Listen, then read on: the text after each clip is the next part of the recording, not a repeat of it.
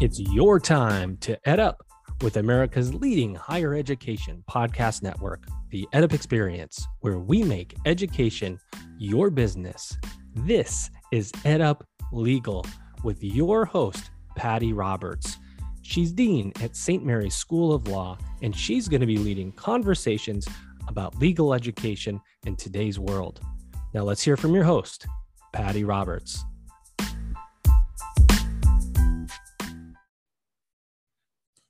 Welcome to EdUp Legal. I'm Patty Roberts, speaking to you from St. Mary's University School of Law.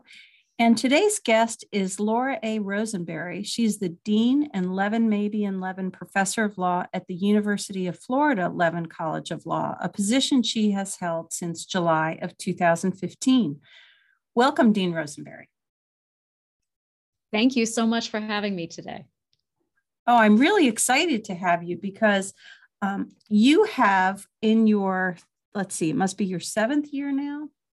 Yes. In your 7 years at the University of Florida, led the school to such amazing progress. I mean, when I read the list of how you've extended your reach around the globe or increased applications nearly 200%, you've hired 31 new faculty members, raised over $100 million in private funds, and have 6 of the most accomplished and diverse classes in the school's history. That's a phenomenal report card for 7 years. So can you tell us a little bit about what your secrets are? What's the secret sauce to make all these things happen? And I'm only partially jesting here, but tell us a little bit about that progression at the University of Florida. Absolutely. Well, I came to UF as an outsider. I had no ties to Florida. I had never lived in Florida. I went to school on the East Coast, and I'd actually never been to the University of Florida Levin College of Law before I interviewed. I had been to the Florida State College of Law, but never to UF Law. And so, when I was interviewing, I thought I was a long shot, but I also learned a lot about, sort of the untapped potential at the university. The university had just hired a new president, Kent Fox, who had been the provost at Cornell before joining the University of Florida in January of 2015. And his goal was to raise the national stature of the university as a whole, make it a top 5 public research institution. And when he was interviewing me, he said, a great university needs a great law school. And University of Florida, has produced many leaders, but it's been a little sleepy for a while. And I think with the right dean, it could really rise in national prominence. And also I learned later the rankings. So national prominence equals. That's right. In our system, it equals the rankings. So I became increasingly intrigued about the potential, particularly because the state of Florida has been investing in higher education in a way that other states have not been able to. And so I was hired with a real mandate for change. I was hired as an agent of change. And it probably helped that I didn't know a lot of details at first because I might have gotten discouraged because change is hard. And I realized I have a greater appetite for change than some other people do. I started meeting with all the faculty. I met with all the staff. I started touring the state to meet alums. And I realized that there were some pretty quick things we could do to start generating more applications, generating better contacts with employers, and doing more alumni outreach. And so, in some ways, outreach has been a key to my success.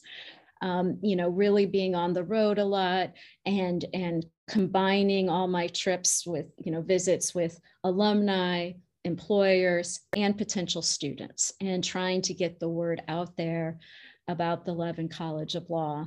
And, so we started, getting more applications. We started increasing our median LSAT, our median undergraduate GPA, while also increasing the diversity of the class. And that's what got things started. It was getting people excited about the law school again. And reaching people in different parts of the state. And I realized we were having a problem recruiting students from South Florida, and that's our biggest population base. So I spent more time in South Florida. And once we started that momentum, it was easy to then also begin to hire new faculty, make some international partnerships, and improve job placement for our students.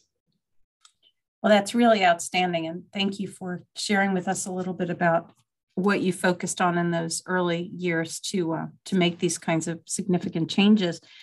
Today we as deans and the Academy are talking a lot about diversity, equity, and inclusion. And to have 6 of the most accomplished and diverse classes in your 113 years, that's pretty significant. And I wonder if you can speak to particular initiatives you have undertaken that are helping you diversify the class so significantly. Right. Well, and as I learned more about the University of Florida, I realized we had a special obligation to do a lot of outreach to potential students of color, because the University of Florida had not admitted any Black students until 1958. It was a completely segregated university. And the first student who enrolled at the University of Florida happened to enroll at the College of Law. His name is George Stark. He's still alive.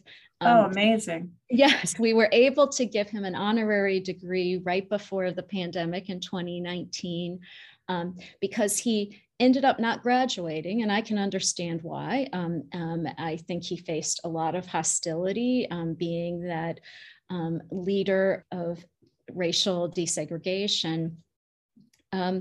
So, as I learned more about the state and the university, I became even more committed to ensuring we did a lot of outreach to particularly Black and Hispanic students, and to get them here once we'd accepted them. And part of that was, providing scholarships for students who enhance the diversity of our class in multiple ways, including by being the first generation in their family to go to college. Mm-hmm. And as we played out, all different types of outreach strategies that many law schools use, I increasingly heard from alums who wanted to assist. And that's why I was so excited in 2020 that we were able to establish a special scholarship program for HBCU graduates. Last year, or this year's 1L class was the first year we were able to have our, HBCU scholars. We spent 2020 recruiting them with full scholarships and a special stipend to help defray living expenses. So they arrived on campus in August of 2021. Our goal was to have 5 HBCU scholars the first year, but we were able to double the goal. And so we have 10. Oh, that's terrific. Yes. And they're now helping us recruit next year's HBCU scholars class. So, so we're now trying to be even more targeted with certain groups, and alums have really helped with that process as well. Wonderful. Well, thank you for sharing that. And I'm sure a huge part of increasing scholarships to increase the diversity of your class includes not only alumni involvement in recruiting, but also in funding these stipends and scholarships. And this, $100 million in private funds that you've been able to raise. Tell us what the motivation seems to be for those who are giving in such significant amounts, and the particular differences that those funds have made, for instance, as you said, in scholarships, but where else at the institution? Yeah, that's a great question. And I had no fundraising experience before joining the University of Florida. I think that was the question mark in my record. And, because of that, I was intimidated about fundraising, but I also immediately saw the need for fundraising. And that helped me get over my hesitation, because I could, talk with alums and other donors about how their support could help us recruit stronger classes, could help us recruit stronger faculty, and could otherwise, enhance our national reputation. I will say, of the $100 million, almost $30 million has been for student scholarships. And what a great resource. Yes, and we started off with a match from one of our most generous donors, who pledged $1.5 million for student scholarships, as long as two things happened. First, the university matched that $1.5 million. And second, I got $1.5 million from at least 1,000 alums in a 4-month period. And so it was a big scramble. Yeah. but it got people involved who had been sort of on the sidelines, or who hadn't thought about UF Law since graduating. I did a summer tour during that time period, going to different states in Florida, different cities in Florida, and going to DC, New York, and emphasizing that no gift was too small, because we had this 1,000 person goal, but also no gift was too large, and that this could make that's great. And not to worry, we'll accept your $1.5 million also. That's right. We could do a quadruple match.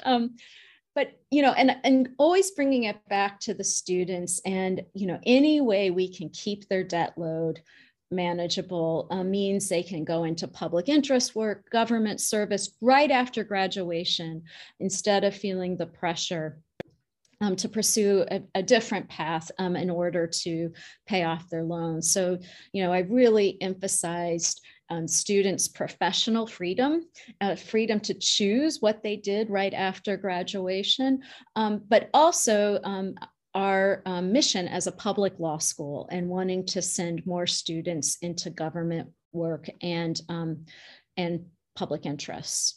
So that helped a lot in the scholarship area.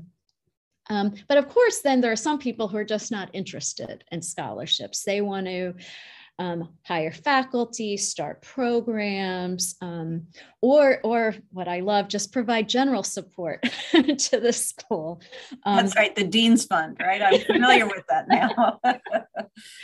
And one thing that was particularly invigorating, because I had no idea it would turn out this way, but one of the alums who I met my very first year as dean kept talking about how he wanted to, bolster and support health law programming at the college, both coursework, but also,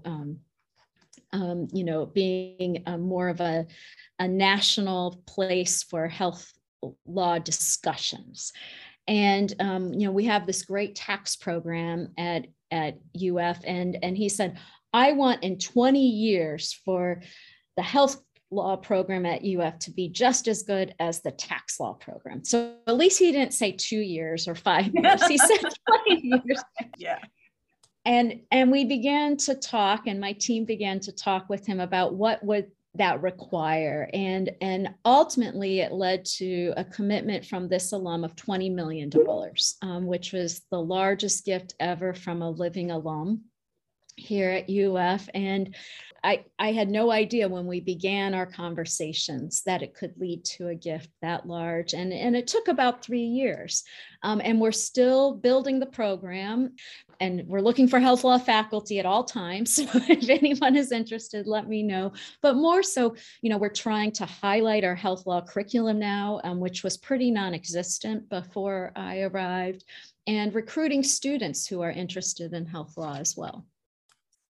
That is quite an impactful gift. That's terrific. And congratulations to you and your team for getting that gift, and how wonderful of that alum to see the future of what he wanted for health law at University of Florida, Levin College of Law, and to put his money where his mouth was, right? To say, here, I'm even going to give you the money to make that happen. So congratulations. We talked about faculty members. So you've hired 31 new faculty members. And I know fundraising can be a big part of that, but I'd like to know how large your faculty is overall. So what percentage those new faculty members are, and what the University of Florida 11 College of Law is doing to make sure that those faculty members continue the traditions the 11 College of Law already established, and how you are helping them to build a new culture too of this nationally and internationally recognized law school. Absolutely. So we've traditionally had about 45 tenured faculty and 20 non-tenured track full-time faculty. So 65, full-time faculty who have some security of position. And so that's nearly half. Wow. Nearly half. And, part of it had to do with the fact that when I arrived, there were many retirements already planned or in motion. And then I was able, because of the generosity of alumni, to provide some incentives for others to begin thinking about retirement and engaging in, 2 or 3 year plans to retire.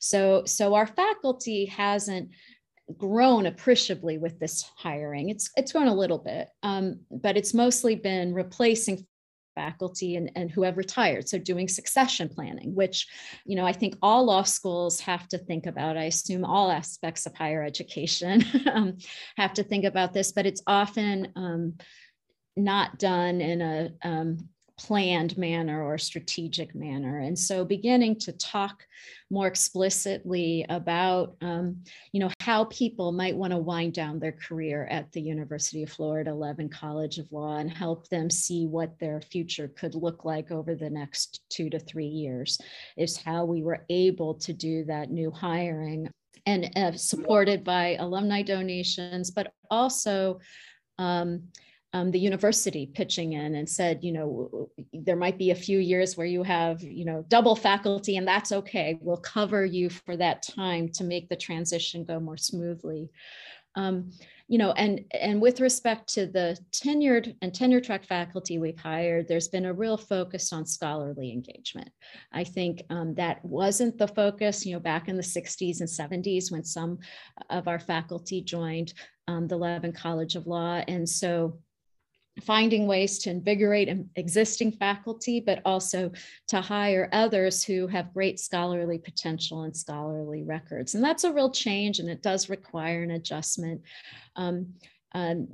Finding ways to help people be in dialogue with other scholars across the country, other lawyers throughout the country, has been one of our goals. And I have a great team, a great associate dean for research and faculty development who helps with that. At the same time, UF has always been a law school that values teaching.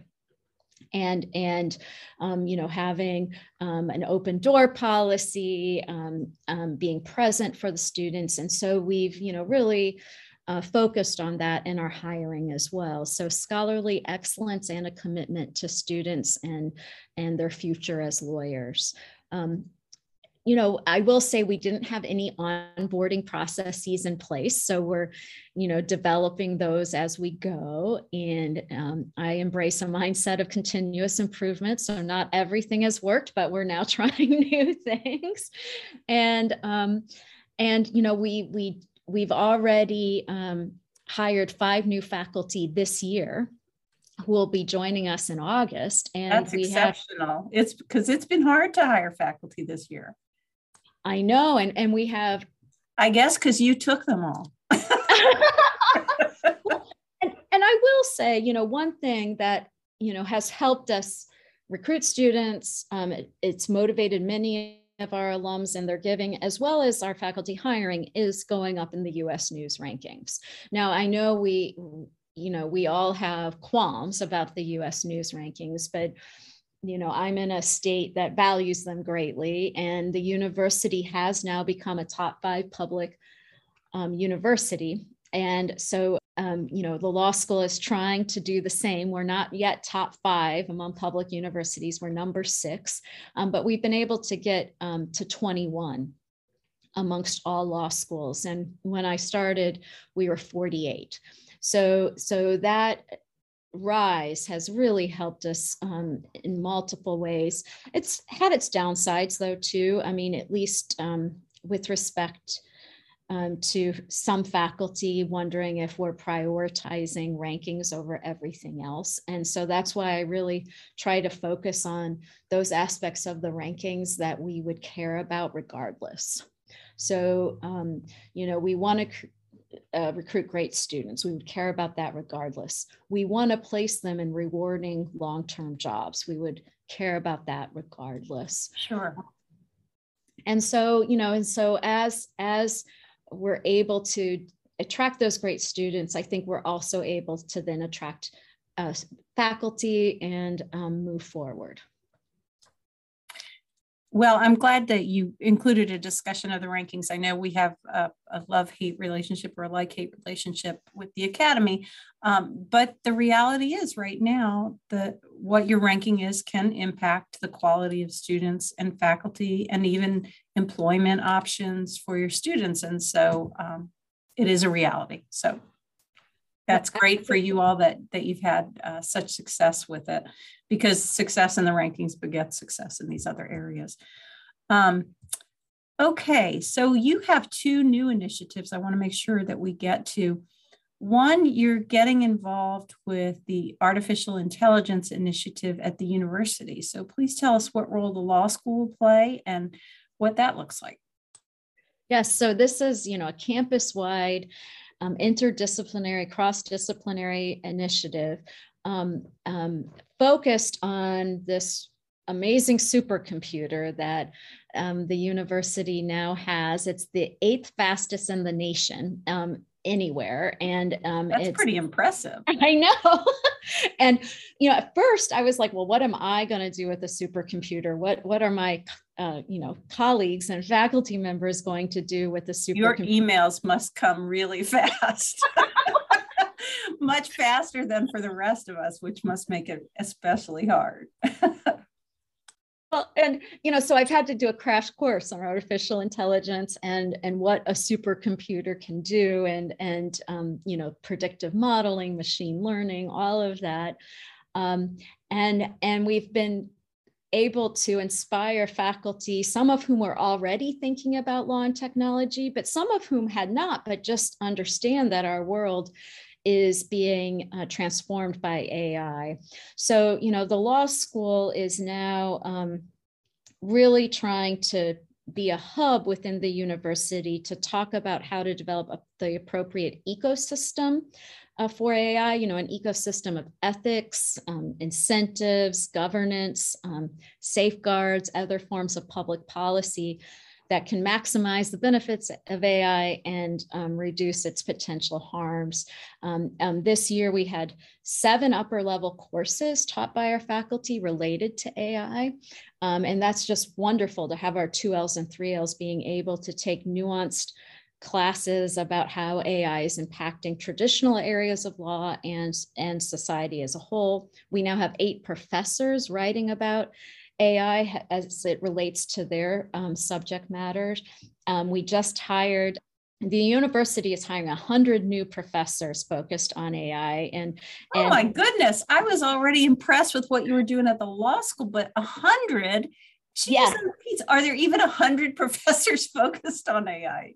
Well, so the first ones who joined us were engineers and computer scientists and other people in the sciences. And I wasn't even sure the law school would be allocated any positions, but we've now been allocated 2 positions at least. And we just hired our first person who specializes in AI and fintech and cryptocurrency, blockchain, that sort of thing. So I'm also reading up on that. and all of this is designed to be cross-disciplinary. And as we've thought about this fintech initiative, we've worked with the business school here at UF as well as the College of Engineering. And in doing so, we realized the collaboration between law, business, and engineering goes beyond AI, even though we will clearly be collaborating in the AI space. If you think about how legal practice is evolving, our students need to know much more than simply legal rules. They're going to need to know more about the substance of their future clients' businesses and goals, and finding ways for our students to learn next to business school students and engineering students has been one of my goals. And we're working toward having an upper level curriculum that has many more courses of law, business, and engineering students.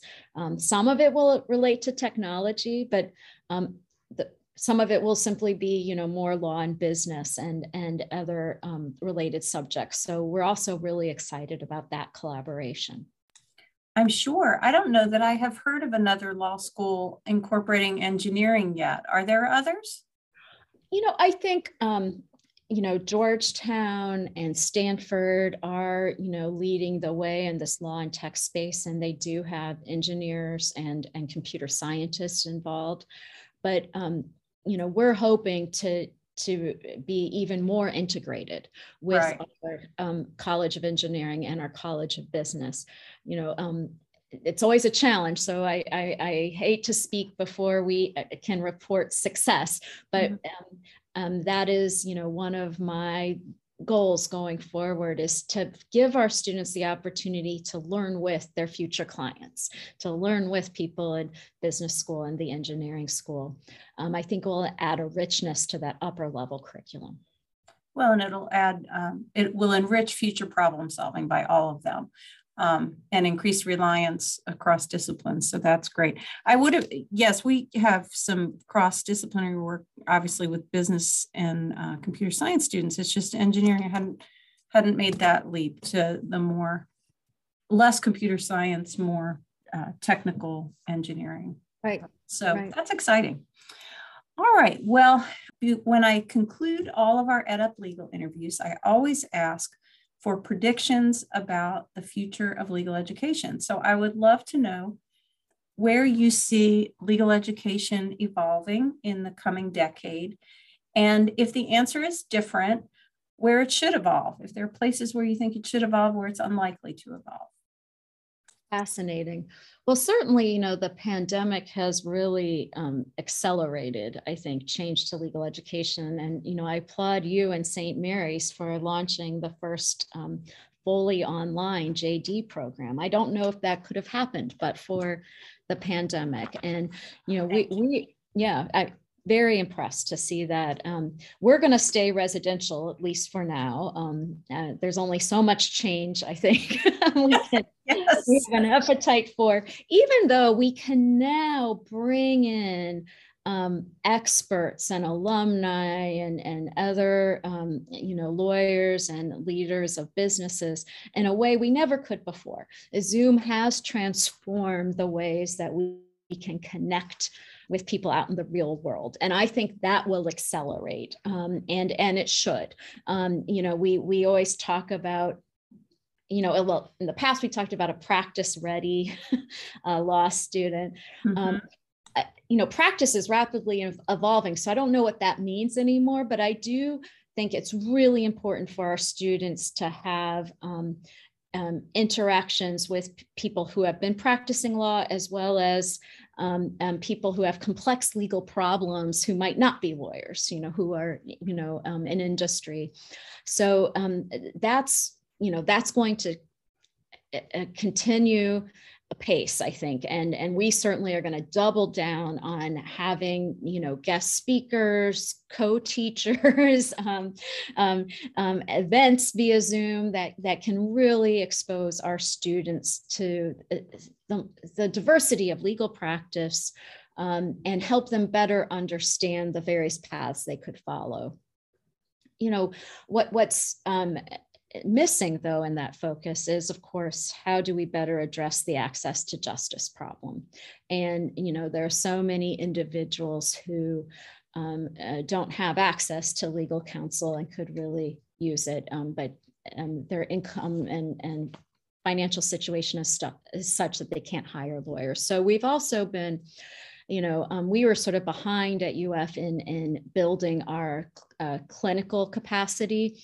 And so we've started a veterans clinic and an immigration clinic in addition to our traditional clinics. And we just received a grant from the IRS to start a low income taxpayer clinic. And that will happen this fall. So, we're doing a little bit in that area, but I would love to do more. And I would love to learn from others who, could really think about how law schools could evolve to better address that access to justice gap. Well, as a recovering clinician, I'm excited to hear about your expanded clinic opportunities. And you're right, I think we can certainly make a difference at the margins, but there's such a great need that even if all of our students across all of the law schools lent a hand, I'm not sure that it could fill the need, but we have to keep those discussions going. So thank you so much for being with us and sharing some of the University of Florida Levin College of Law's successes since you took over. And I wish you continued success and good luck as you move forward into graduation and the coming year. Thank you so much. It was a pleasure to be with you.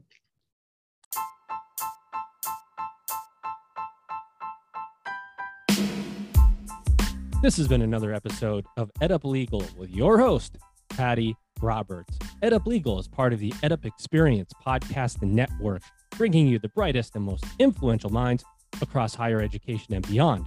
Here at EdUp, we make education your business.